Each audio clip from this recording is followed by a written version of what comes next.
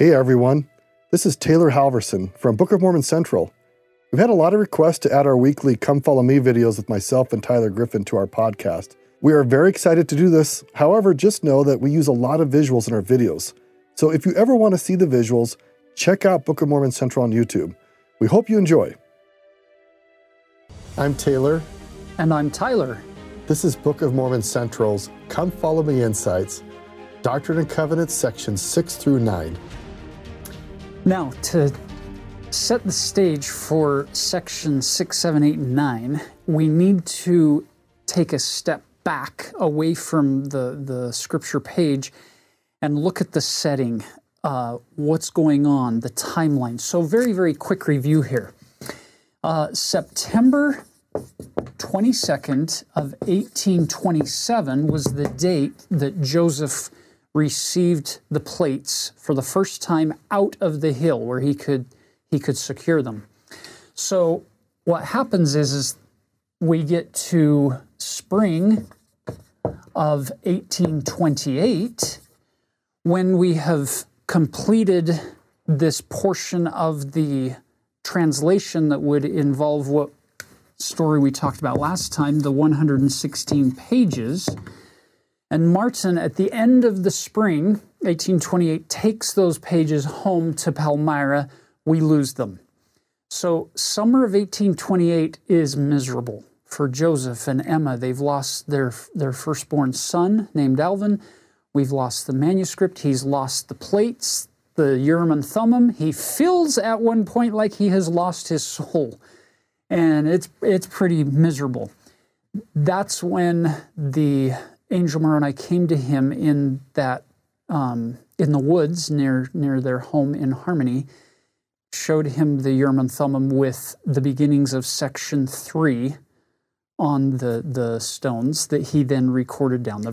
Like we talked last week, the first section recorded. In the winter of 1828, 1829, Joseph's parents, Joseph Sr. and Lucy, they came down to visit Joseph, and in February of 1829, that's where Joseph received section 4 that we talked about last time. Now watch, Martin Harris arrives in March of 1829. That's where we got section 5. So section 3 was back here. We're lining this out as we set the stage for section 6, where we jump in today.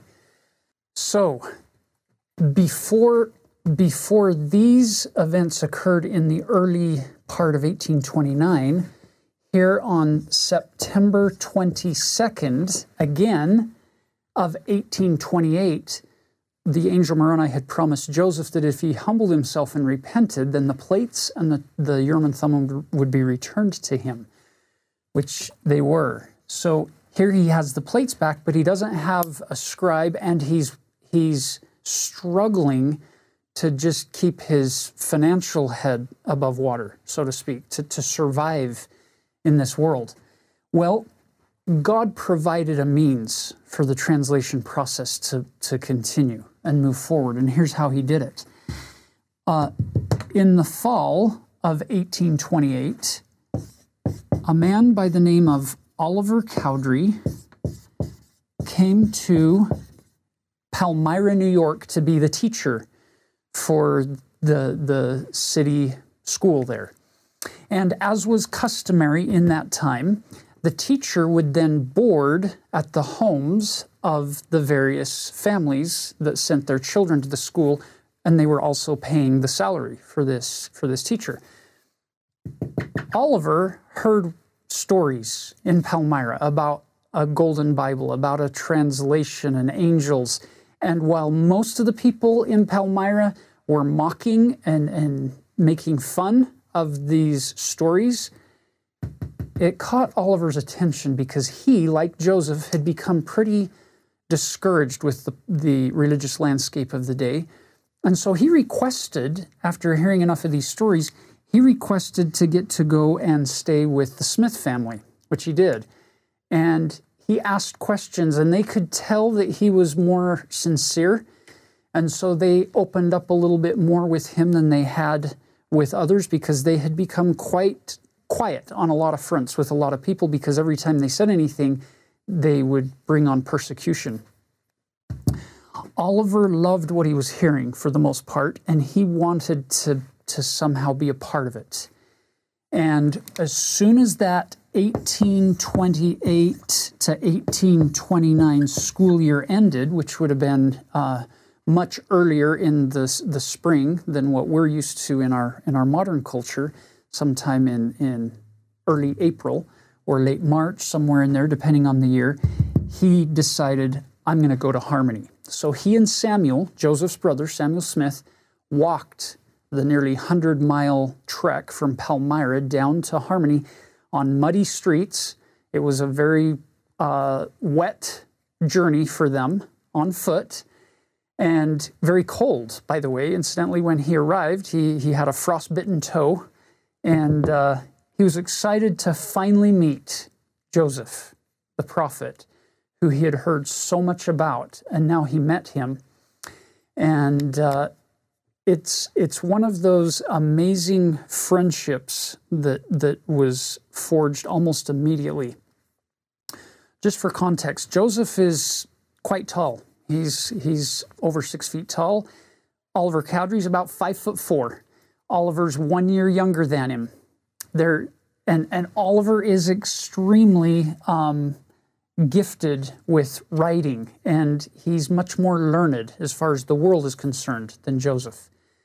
So they began this process of now translating the rest of the Book of Mormon. Keep in mind, we lost the 116 pages. Jack Welch has done a lot of work and a lot of study on this process, the translation process, and how long it took and what days they're likely to be translating. And it's fascinating when you look at this situation. Picture Oliver Cowdery coming, and the first item of business that he helps Joseph with is to write a contract for his father-in-law, Isaac Hale, Emma's parents, to say, I will repay you for this land and this home and the spring and the barn that's on Isaac Hale's property that Joseph and Emma are now living in. So that was the first thing Oliver helped him do. And then they began the translation process. Can you imagine being Oliver Cowdery, having heard about this, when the first things that you hear fall from the lips of the prophet as you're scribing for him are probably the first few chapters that we have in our Book of Mosiah? Picture your introduction to the translation of the Book of Mormon being King Benjamin's speech and the precursors to King Benjamin's speech. Now, picture being Oliver Cowdery in his situation where he's a school teacher. He doesn't have a lot of money, and he is a little concerned about his physical well-being, and now he's living in the home with a poor farmer who's in debt with a wife, and they're struggling with money. And picture some of these words in their historical context, what it might have meant for those two men performing this work, and Emma, who's listening in much of the time in the room on what's going on. Listen to these words from Mosiah 2. Start in verse 23. Now in the first place he hath created you, and granted unto you your lives, for which ye are indebted to him. And secondly, he doth require that ye should do as he hath commanded you, for which if ye do, he doth immediately bless you, and therefore he hath paid you, and ye are still indebted unto him, and are and will be forever and ever. Therefore, of what have ye to boast? Beautiful words that apply to their situation. But then, at a much deeper level, can you imagine what it might have felt like for Oliver Cowdery to be dipping that quill in ink and listening to these words as he then puts them to paper in our dispensation? Words like these: For behold, the time cometh, and is not far distant, that with power the Lord omnipotent, who reigneth, who was and is from all eternity to all eternity, shall come down from heaven among the children of men, and shall dwell in a tabernacle of clay. And then go on and on with this description of Jesus.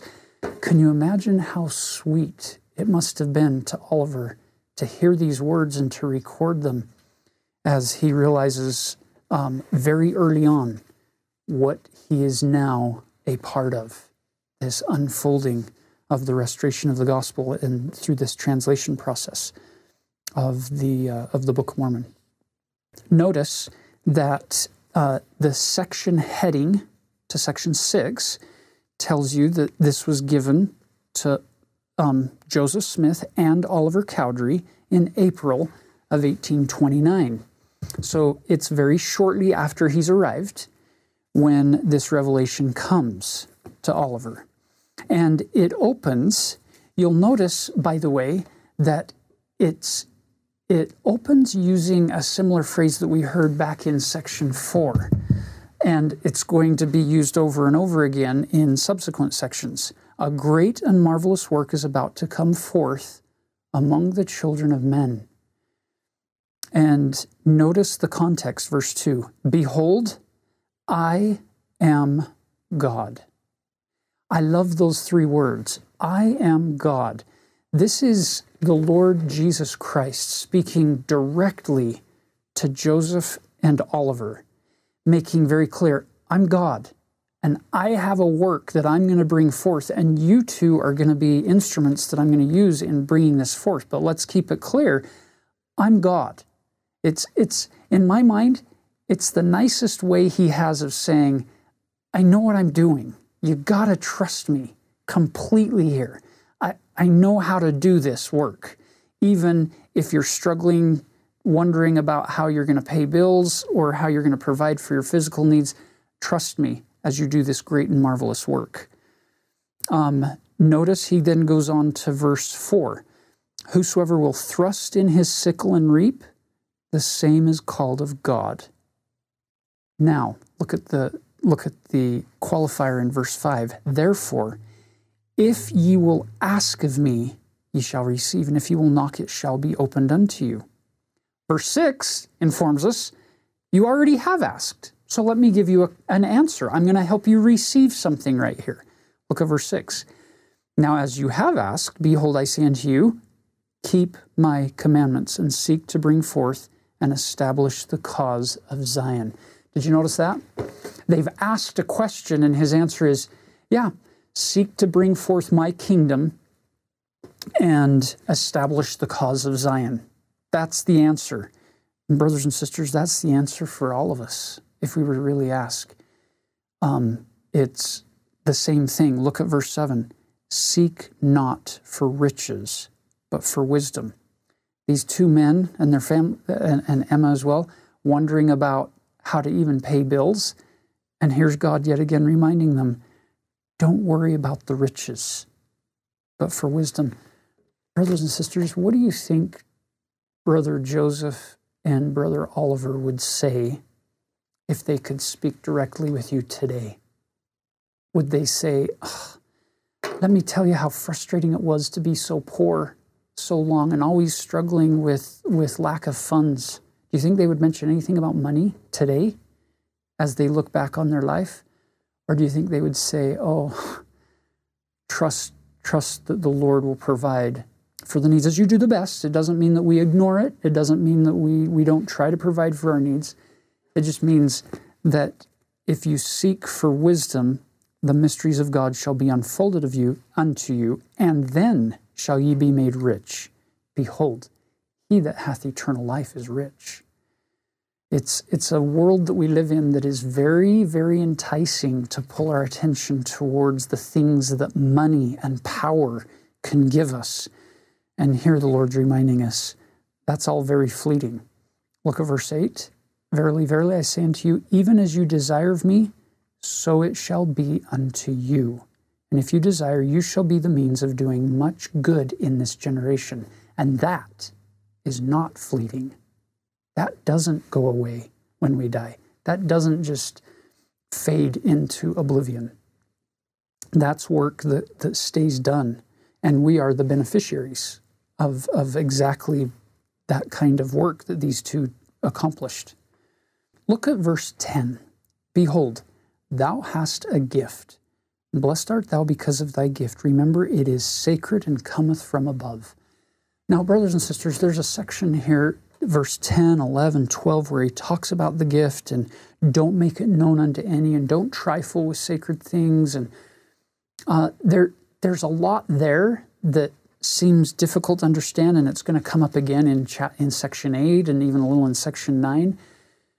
This idea that Oliver Cowdery has a rod similar that's compared to the rod of Aaron or the rod of Moses, through which great miracles are performed and revelation is given. And we'll talk a little bit about that in section 8.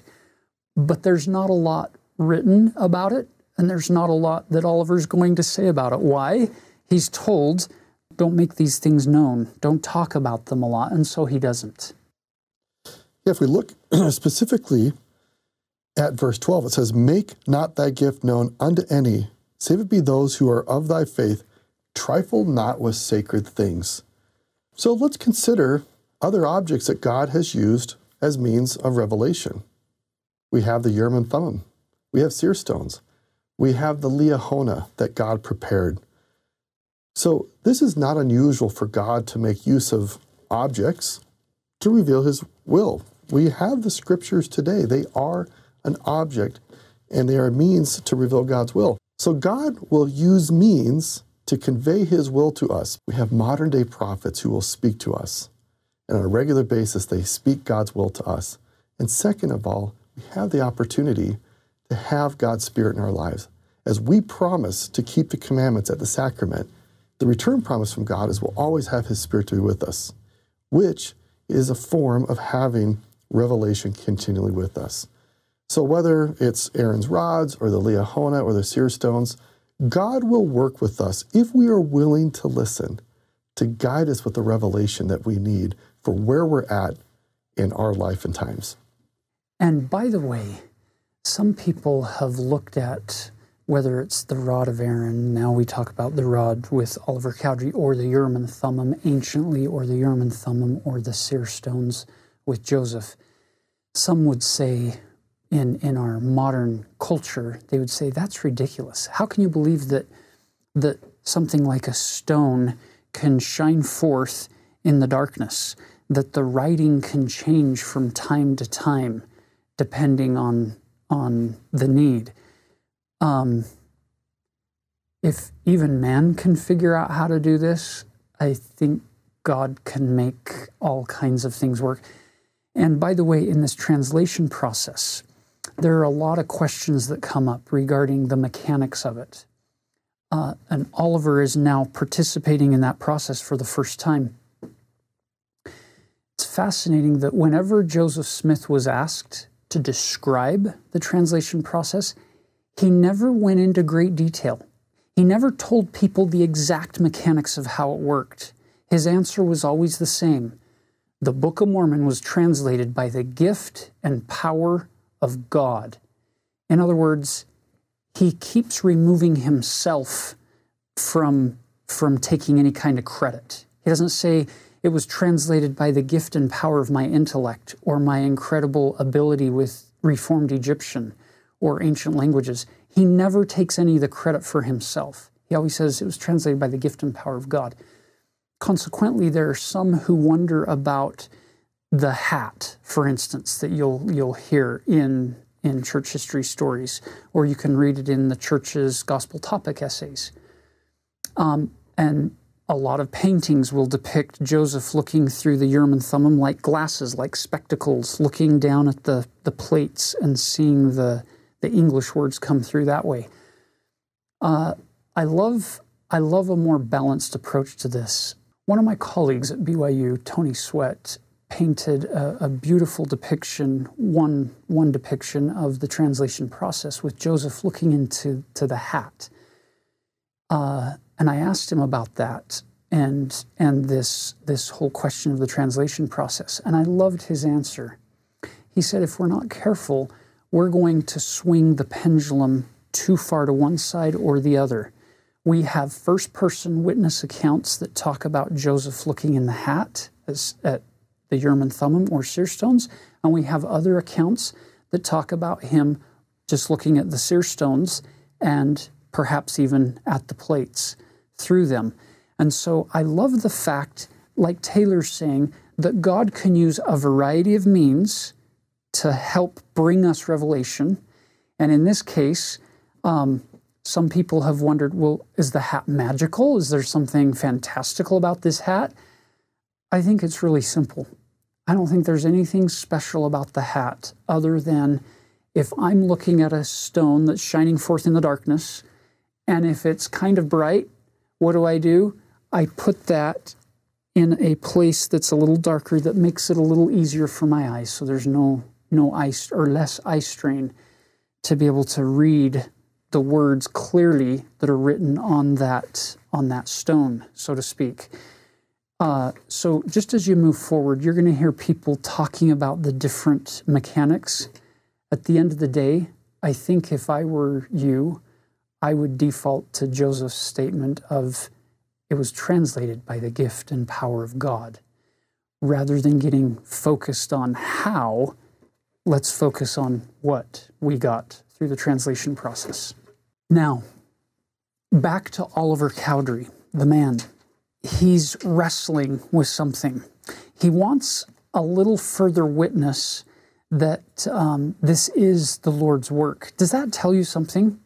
After everything that we've already talked about up to this point, he's experienced all these things with the translation process in those early chapters of Mosiah, and he's still sitting there, like Martin Harris before him, saying, I need a little more proof.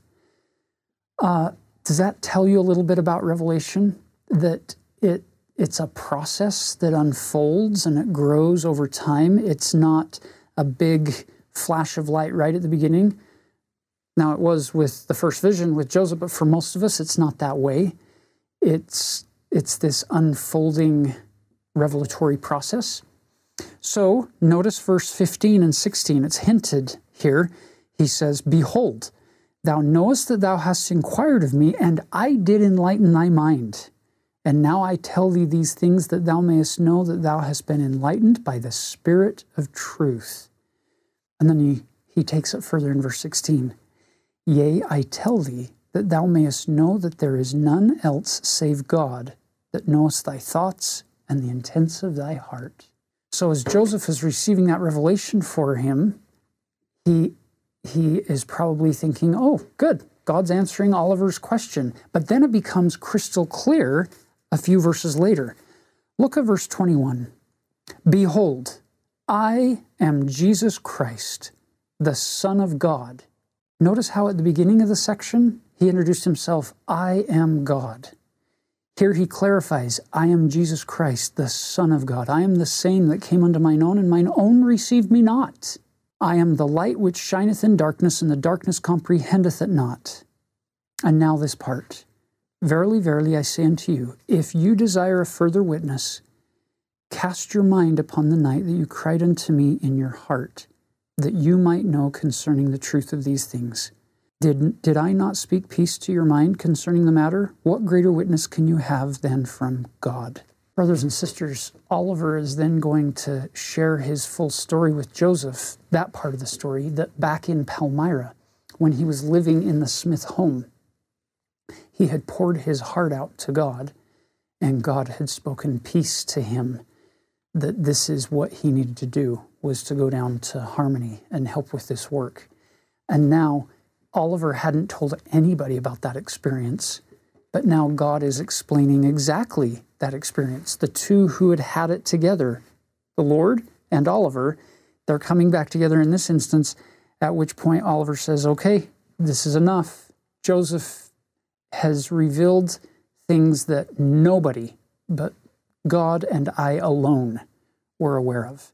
And that was what he needed to be able to help propel him through the rest of this coming forth of the Book of Mormon process. Notice verse 32, here towards the end of the section. "Verily, verily, I say unto you, as I said unto my disciples," so this is going back to the New Testament, "where 2 or 3 are gathered together in my name as touching one thing, behold, there will I be in the midst of them, even so I am in the midst of you. I love the fact that here you have Joseph and Oliver who are wrestling with some things. They're struggling with some things. They're doing the best they can with what they've got, but they recognize they're lacking. And here Jesus reminds them, where 2 or 3 are gathered in my name to do my work, there am I in the midst of them. And so now that's exactly what you have going on here. Oliver and Joseph with Jesus in the midst of them, strengthening them. And notice how he strengthens them. After all of this incredible section, look how he finishes it. Verse 33. Notice, you could mark these if you want. Fear not. Notice how often it comes up. Fear not to do good, my sons. For whatsoever ye sow, that shall ye also reap. If you sow good, you also reap good for your reward. You can't plant weeds and grow fruit. If you plant good seeds, and nurture them, you're going to pick good fruit. And that's what he's reminding them here. And what they're sowing right now are some of the best seeds. The seeds of Scripture, the seeds of the Spirit, the seeds of the restoration are being sown by a poor farmer and his wife and by this poor school teacher who they're doing the best they can. I love that. I love that God is doing his work through simple people, not through the big, famous, brilliant scholars of the day, but through these simple people, God is bringing forth some of the greatest truths to ever come to light. Notice verse 34. Therefore, fear not, little flock. Do good. Let earth and hell combine against you, which it will, by the way. For if ye are built upon my rock, they cannot prevail. Among all of the opposition, brothers and sisters, God could have made the coming forth of the Book of Mormon so easy, so pleasant, fully funded from the beginning, totally taken care of with no mob action, no family members fighting against you. Emma's father, Isaac, thought the whole thing was a sham and kept telling him and her to be done with it. He didn't believe it. There's another relative of Emma's who comes and flippantly tells Joseph, if you have the gift to translate, and he gives him some text in Greek, says, use your Urim and Thummim and tell me what this says. And Joseph doesn't translate it for him, and he walks away saying, see, he's not a prophet, without ever giving any thought to the fact that God doesn't give prophetic power in order to answer the unbelief of naysayers, of people who want you to prove that the work is true, prove that you have a gift to translate, prove that you're a prophet, or prove that God exists, or prove that the book is true. God doesn't seem to use his power to answer those kinds of questions. But he does use his power to answer the heartfelt pleas of people who are asking in sincerity and in loneliness of heart to know the truth so they can know which direction to go. God could have made this entire process very easy, but he didn't. He let them wrestle. He let them struggle. I wonder if there's an applicable lesson in that for you and me today. You see, God could take away all of your pain. He could take away all of your doubts. He could take away all of your questions. He could fix every relationship that's struggling in your life. He could cure every disease that you or your loved ones face. He could solve every financial problem that you're facing right now. And he could do it just like that. But he doesn't. He lets us wrestle. He lets us move forward. He lets us recognize over and over and over again that I can't do it alone. I can't do this work that I've been called to do on my own power alone, or my force of intellect alone, or my capacity for having influence alone. I have to rely on him. It's his work, and he's called me to assist in it. He hasn't called me to do it for him. And there's a beautiful principle that if he'll even allow these early saints to struggle like that, I don't think you and I should feel like we should be immune from having to wrestle through difficult tests of mortality and trials of faith as we move forward on the covenant path as well. Now you'll notice verse 36, look unto me in every thought. He doesn't say look unto the world. He doesn't say go to the experts, go to the scholars and the learned people. He says look unto me in every thought. Doubt not, fear not. There's the third time. Fear not. I think there's a message for us today. We live in a world that is filled with fear, filled with anxiety, filled with questions and doubt and struggle. And here's Jesus reminding these two men, and through them, by extension, reminding you and me, fear not, fear not, fear not. I think hymn number 85 comes in handy here. Fear not, I am with thee. Oh, be not dismayed, for I am thy God, and will still give thee aid. I'll strengthen thee, help thee, and cause thee to stand, upheld by my righteous, omnipotent hand. I think we have a pretty firm foundation for our faith, and a foundation that allows us to not fear. Now, notice how he finishes that section. Behold the wounds which pierced my side, and also the prints of the nails in my hands and feet. I wonder why Jesus would have ended the section that way. I wonder if perhaps he's reminding Joseph and Oliver, and once again by extension, you and me. I wonder if he's saying, just because you do good things doesn't mean that the world's going to stand up and applaud you and reward you openly for your goodness and your wonderful efforts to build the kingdom. Remember, it's not what the world has to offer you. It's what God has to offer you. I wonder if he's pointing them to the fact that, get ready, there's going to be some persecution. There's going to be some pain. There's going to be some abuse. You're going to hurt, but you're doing my work. And notice he says, be faithful, keep my commandments, and ye shall inherit the kingdom of heaven. Amen. It's a pretty powerful scripture to receive if you're Oliver Cowdery early on in this process. It's a flood from heaven. Now, section 7 is very unique because what it is, it's brought on by a discussion. I guess we could probably even say a disagreement that Joseph and Oliver had regarding John chapter 21, verse 22. And by the way, if you look back in section 6, verse 26, the Lord informed them, verily, verily, I say unto you that there are records which contain much of my gospel which have been kept back because of the wickedness of the people. It's interesting that the very next section is going to reveal just a little teeny fragment, a parchment fragment of a writing that had been lost or had been hidden, had been kept back, written by John the Beloved, or John the Revelator, the brother of James. Peter, James, and John, that apostle. The question that became kind of an argument between Joseph and Oliver was, did John actually die, or was he translated, and is he still alive today?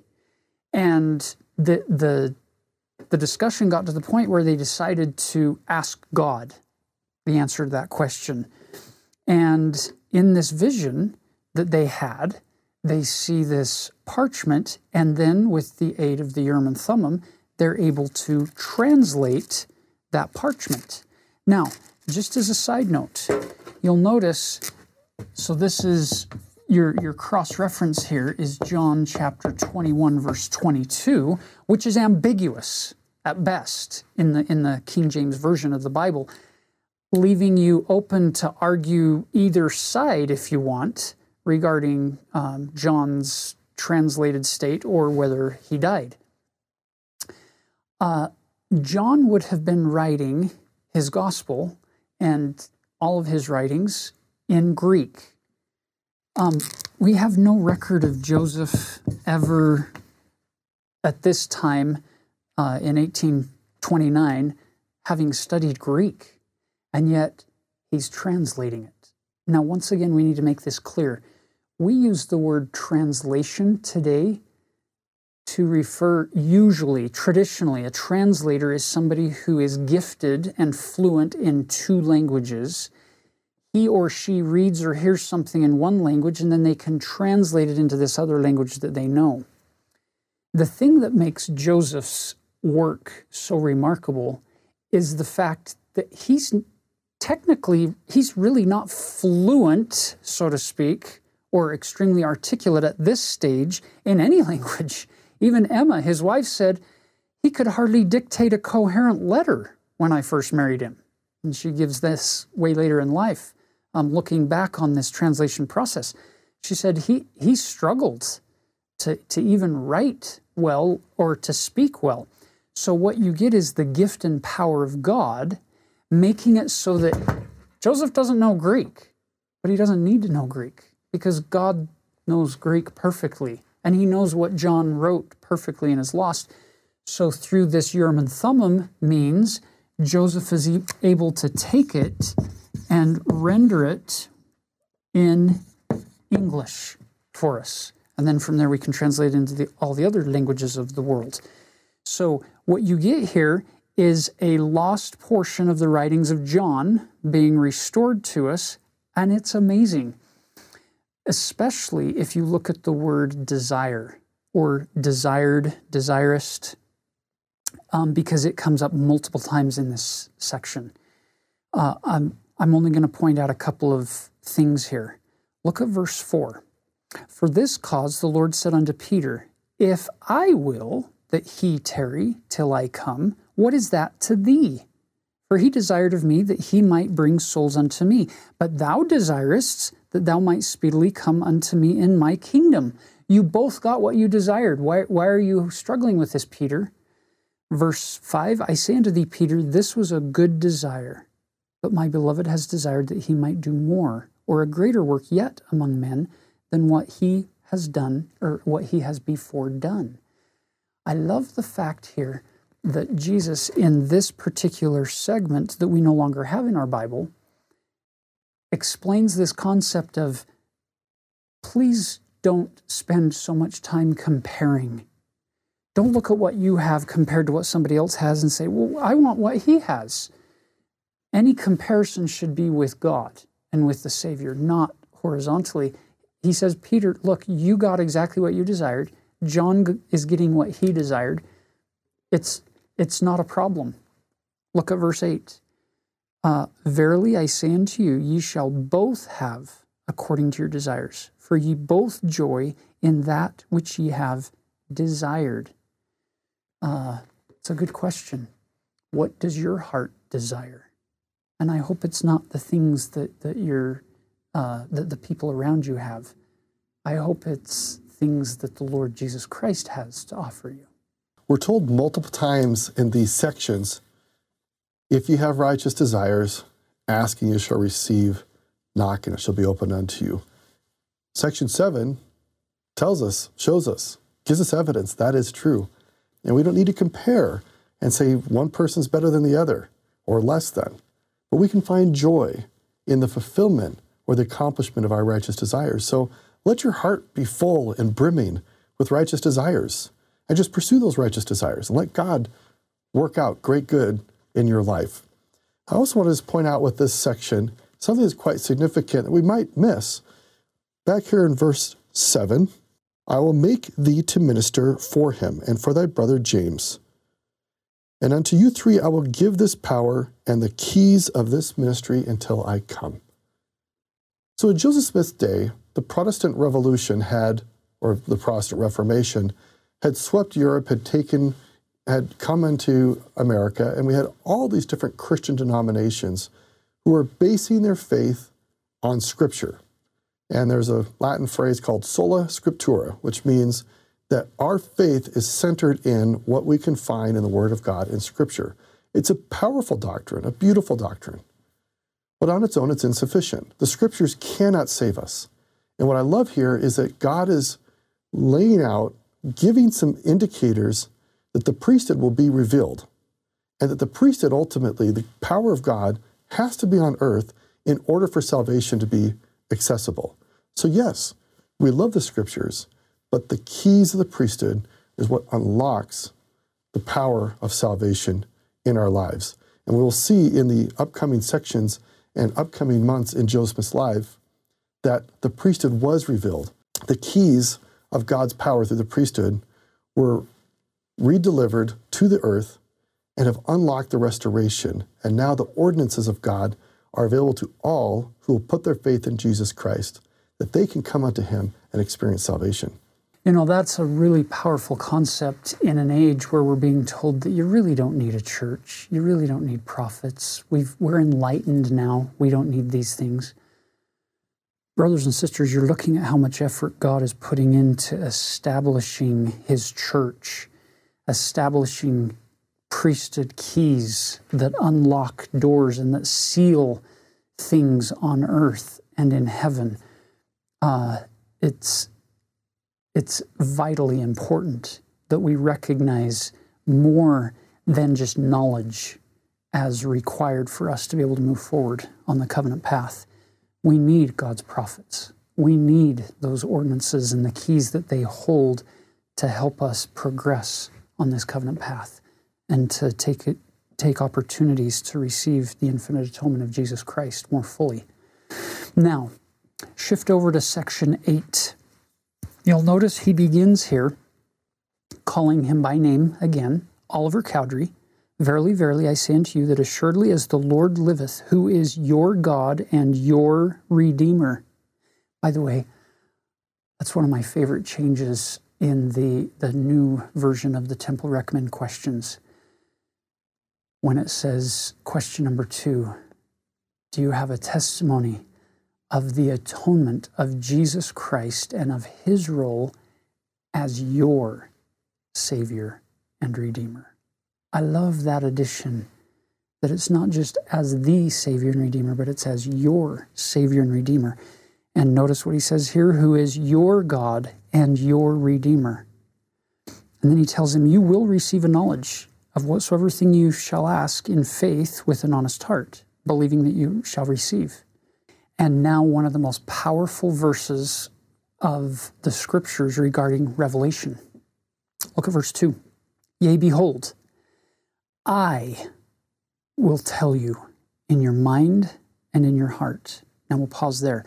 Who is the I? I will tell you. We're told repeatedly, especially by President Nelson, hear Him. We're listening for the words of Jesus Christ. You'll notice Heavenly Father has delegated the kingdom into the hands of Jesus Christ. He's the one who's doing the talking here in section 8, as well as most of the Doctrine and Covenants, which, by the way, as here we are in this new year, this has been one of the rewarding aspects for me, is as I've studied these sections deeper, is to feel more connected to a person, to a being, to a God named Jesus Christ, to hear His voice more clearly speaking, not just to Joseph and Oliver and Martin and Joseph Sr. and others, but speaking to Tyler and to you and to my family today and all of us. Notice, I will tell you in your mind and in your heart. Can I just say that if you look at that phrase, what would you think might be one of the most important words in all of what we talked about in verse 2? For me, it's a word that's kind of insignificant to most. It was years ago when I first heard this from a good friend and colleague many years ago, Randy Bott, who said to him the most important word there was "and." I love that. The point here is revelation will flow to the mind and the heart. You'll notice the word isn't "or." He doesn't separate the two. Christ loves combining. It's the devil who loves dividing and creating division. So I will tell you in your mind and in your heart by the Holy Ghost what shall come upon you and which shall dwell in your heart. It's beautiful.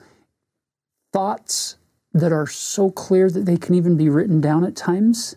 Elder Scott, Richard G. Scott, spoke about this multiple times from multiple angles, the process of revelation, and how you have feelings and impressions and gentle tugs to go certain directions, and then thoughts will come very specifically at times, and other times it's just a flash across your mind.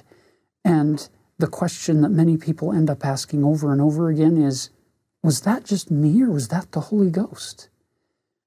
I love the fact that if it's a good thing, if it persuades you to believe in God or to come unto Him or to serve people or to love God's children, then you can be assured that it's a good thing to do. And you can spend less time worrying about, was that just me or the Holy Ghost, and recognize that the Holy Ghost is going to work with what I have, like Taylor was talking about earlier. He's going to work with my resources to communicate with me using those channels, which means often I will think, wait, that was just me, when in fact it is Jesus Christ speaking to us through the Holy Ghost in those simple ways. Now, some of you may go to church or listen to people in lessons or in talks talking about big revelatory experiences and miraculous things that happen. And some of you might sit there and in your mind think, I don't know how to receive revelation, I guess, or I'm not worthy to receive revelation because I don't get that kind of direct, clear answer. When in fact, brothers and sisters, the promise in Scriptures is so sure, and it's repeated all over the place. Ask and ye shall receive. Knock and it shall be open unto you. It will probably, for many of you, simply come in basic ways. You won't be performing grand, miraculous things. You might be doing the dishes when a thought just comes across your mind. I should do this, or I should try this with my child, or I should help my neighbor in that way. And you don't stand up in sacrament meeting and say, let me tell you about a grand miraculous event that happened. You just quietly go and do what the Lord Jesus Christ invited you to do through the gift and power of revelation here, through the Holy Ghost coming to your mind and in your heart. Other times, you'll just feel a quiet forgiving of somebody, or a letting go of tension or frustration or anger. And you'll think, I should let that one go. I should be kinder to that person. And we don't often see that as this huge miracle, when in reality, God's doing exactly what He said He promised us He would do. He's going to speak to us in our mind and in our heart, using our thoughts and our feelings. Now, I get it. There will be occasions where you get mountain peak type revelation, where the light shines so brightly, the voice is speaking clearly for a specific need. But brothers and sisters, those are going to be the exception for most of us. And in some cases, some may never get those kinds of experiences, and it's okay. It's okay. Part of our problem is, once again, we suffer from comparison. We sit there and think, my revelation isn't as good as hers, or isn't as good as theirs, when God isn't in His heavens comparing us. I love this verse. Mind and heart. Don't just rely on one or the other, rely on both. Oh, and by the way, might I just add, If you're a really logical-oriented person, God's probably going to use that strength to help you, but don't be shocked if on occasion He pushes you out of that comfort zone and puts you in situations that force you to rely on more of the heart aspect of revelation, and vice versa. If you're a more feeling, emotion, if you have high emotional intelligence, then don't be surprised if occasionally God pushes you into the unknown realm of having to figure out how to logic and reason through things a little more than maybe you might be comfortable with. God's going to keep stretching us and growing us through this process. Look at verse 3.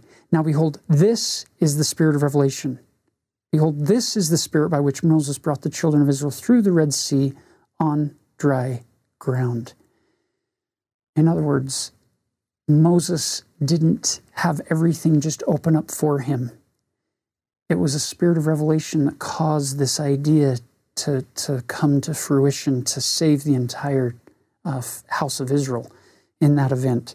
And brothers and sisters, God will give you revelation if you seek it to open up the Red Seas in your family and in your circle of influence to bring salvation to the world through small and simple things that start in our mind and our heart, but result in great things being brought to pass. Notice verse 10. Remember that without faith you can do nothing. Therefore ask in faith. It doesn't do you any good to go to God like Laman and Lemuel. When Nephi came down off the mountain, having had his incredible vision, he sees Laman and Lemuel who are arguing with each other about what their father had taught. And then they turn to him and start asking him, do you know what this means? And do you notice what Nephi's first question was? Have ye inquired of the Lord? And their response is, we have not. For the Lord maketh no such thing known unto us. There's no faith in that answer. They're saying, Nephi, get real. Why would we ask God? God doesn't talk to us about these kinds of things. We would never have asked him about this. Well, then they're never going to get an answer from God because they have no faith that God's going to give them an answer. Brothers and sisters, if you forget everything that I've said or that we've said today, don't forget this. If you will go to God with sincerity of heart, with faith in Christ, with real intent, being willing to do whatever it is that he asks you to do, his promise is sure. He will give you an answer. He doesn't promise that that answer will come while you're on your knees or while you're in the moment of prayer. From my experience, most of the time it doesn't come that way. Elder Richard G. Scott also said that. Most answers to prayer don't come while we're on our knees. They come when we're up, acting to the best of our ability, using our mind and our heart to do in faith what we feel like the Lord wants us to do, and then the revelation flows. And sometimes in really simple ways, and sometimes in profound ways. Now chapter 9, or section 9. Oliver Cowdery had wanted to translate, and so he was so excited, and he started this process, and it didn't turn out well. It didn't end well. He wasn't able to complete it, and he has some questions here.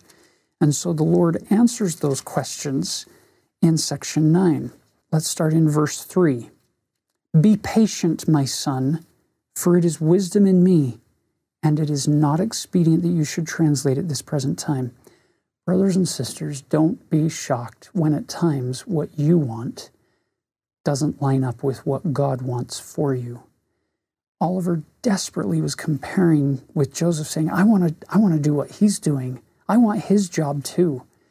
And so for a short little segment there, he was able to do it, and then it didn't last, and he's frustrated. And so what happens? Verse 4, behold, the work which you are called to do is to write for my servant Joseph. Some of our biggest frustrations in life come when we don't get what we want, but if we will swallow our will in the will of God, then we'll find true happiness. And the role Oliver was going to be called to fill was not as translator, but as scribe in this case. Verse 6, do not murmur, my son. Keep in mind, this is Jesus speaking to Oliver, and he's referring to him as my son. I love this familial feel. It's not my brother, it's my son. Jesus is adopting us to be his children, his sons and his daughters, as is described beautifully in the Book of Mormon, in Mosiah chapter 5, verse 7, and Ether chapter 3, verse 14, just to name a few. And by the way, Jesus knows something about being an adopted son. He knows about taking people to become your own and raising them as your own. And that's what he's doing with Joseph and Oliver and with all of us. So notice verse 6, do not murmur, my son, for it is wisdom in me that I have dealt with you after this manner. And then he tells him, you didn't understand. You got something wrong here, Oliver, and I'm not condemning you for that. I'm going to shape you. You're going to learn from this. It's only a failure if you don't grow and progress and learn from it. Look at verse 8. But behold, I say unto you that ye must study it out in your mind, and then you must ask me if it be right. And if it is right, I will cause that your bosom shall burn within you. Therefore ye shall feel that it is right. So you'll notice the feeling implies a little more of the heart, the thinking in your mind, studying it in your mind. Verse 8. Brothers and sisters, here's the invitation from God. Use both your mind and your heart in the revelatory process. And if God doesn't give you an exact answer right away, then study it out. Come up with a plan. Use your intelligence, use your experience. Counsel with wise people. Figure out a best case scenario that you can come up with, a best solution. Take it to the Lord and ask him if it's right, and move forward to the best of your ability, and he will help us to know through feelings. Verse 9, but if it be not right, ye shall have no such feelings, but ye shall have a stupor of thought that shall cause you to forget the thing which is wrong. Therefore ye cannot write that which is sacred, save it be given unto you from me. I think we probably need to mention a caution here that if we're not careful, we'll think that we can never move forward in a decision unless we have a burning, like a fire in our heart, just causing us to cry or causing us to feel tingly all over. And if we don't get that, then it's wrong and we're not receiving revelation. I can think of a couple of handfuls of situations in my life where I felt an overwhelming sense of the fire of the Holy Ghost in my heart. But those are pretty limited, and those are experiences that are pretty sacred that I don't share widely. Most of the time, 99.9% of the time, revelation for me is gentle feelings of peace, of long-suffering, of patience, of kindness, of love, that verifies to me this is what needs to happen. Now, I'm not in the process of translating Scripture at that time, so it doesn't have to be this pinnacle of revelation like maybe it is in this context for Joseph and Oliver. But I think sometimes you and I might struggle with our expectation level of telling God that our revelation has to be above a certain threshold of feeling and enlightenment, or it doesn't count as revelation. If instead we be still and know that he is God, and trust that as we move forward, doing the best that we can with our thoughts and our feelings, with all of their attached limitations, then we're opening the door for God to continue to teach us more and more and more of his language of revelation, and we become more fluent in it, and we trust it more. We stop less and say, wait, should I really do that? And we act more in faith, more fluently in this communication process with God. Let's look again at verse 11. Remember back in a few sections ago, God had said, fear not, fear not, fear not. And then what happened? Oliver actually had fear. And that was partly why he didn't accomplish what he had hoped for. How many of us experience fear in our lives? Frankly, all of us. It's a very human thing. What God is saying is, act, choose, move forward. When we have fear, we actually stop ourselves from acting. And God is telling us, have faith, have courage, keep the commandments, Don't wait to be commanded in all things. You have the commandments, move forward in faith. And it says here in verse 11, behold, it was expedient when you commenced, but you feared, and the time is past, and it is not expedient now. So if you do have a righteous desire, don't be afraid of declaring that. Not necessarily publicly, but being clear to yourself of what you desire and seeking and searching. And God will actually reveal your life to you as you act. If you wait for revelation in all things before you act, that just actually does not sound like a very fun life. We fought a war in heaven to have agency to act. And the purpose of revelation is to provide us a bit of guardrails. If God had to reveal every last thing that you are supposed to do with your life, that actually would destroy your agency. So fear not, love God, He is with you, and He will guide you.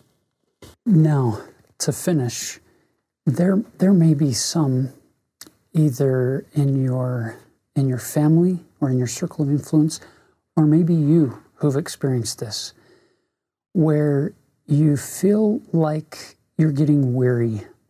You're tired of trying to move forward on the covenant path or live the gospel of Jesus Christ, keep the commandments, do all the things that are expected of you as a member of the church of Jesus Christ of Latter-day Saints. And part of the struggle might be because you feel like God isn't speaking to you. You're not receiving revelation and you don't know how much longer you can hold on. Notice what he says here. Verse 13. Do this thing which I have commanded you, and you shall prosper. Be faithful and yield to no temptation. Brothers and sisters, if you feel like you're not getting revelation, can I just recommend that you spend less time looking on the internet for answers to life's biggest questions and the decisions that you're making, and spend more time immersed in the scriptures, in heartfelt prayer, in the words of living prophets, looking for guidance and direction and answers, and don't assume that God is going to send angels or give you big burning feelings in your heart in order for it to be true. But pay attention to the simple thoughts, to the simple feelings, the urges that come over time. For some, they come early. For some, they come late. But you'll notice the scriptures are filled with examples of people who go to God with questions and they don't instantaneously get an answer. There's usually a trial of faith. Sometimes there's an instant answer, but usually there's a trial of faith. Anybody can be good standing on a mountain peak of revelation. The true test of my discipleship comes not when I receive these big, clear, direct answers to questions and prayers, but more when I'm in the valleys, in the dark troughs, filled with shadows and darkness, trying to figure out how to move forward in faith. That's where my discipleship is stretched. That's where I grow the most. It's not up on the mountain peaks. It's in the struggles of making ends meet, both physically, mentally, emotionally, spiritually, financially. It's the struggles of life. It's why we're here, to move forward in faith. Look at verse 14. Stand fast in the work wherewith I have called you. I think that invitation is just as strong for you and me today as it was for Oliver and Joseph and Emma in their setting back there in that little home in Harmony, Pennsylvania. Brothers and sisters, God lives. He is in his heavens, and he is watching over us. He knows what you're going through, and he could take it away, but he's not for most of us. And there's a good reason for that, because there's growth to come from us working with him through those struggles and those trials of mortality. Know that you're loved, and we leave that with you in the name of Jesus Christ. Amen.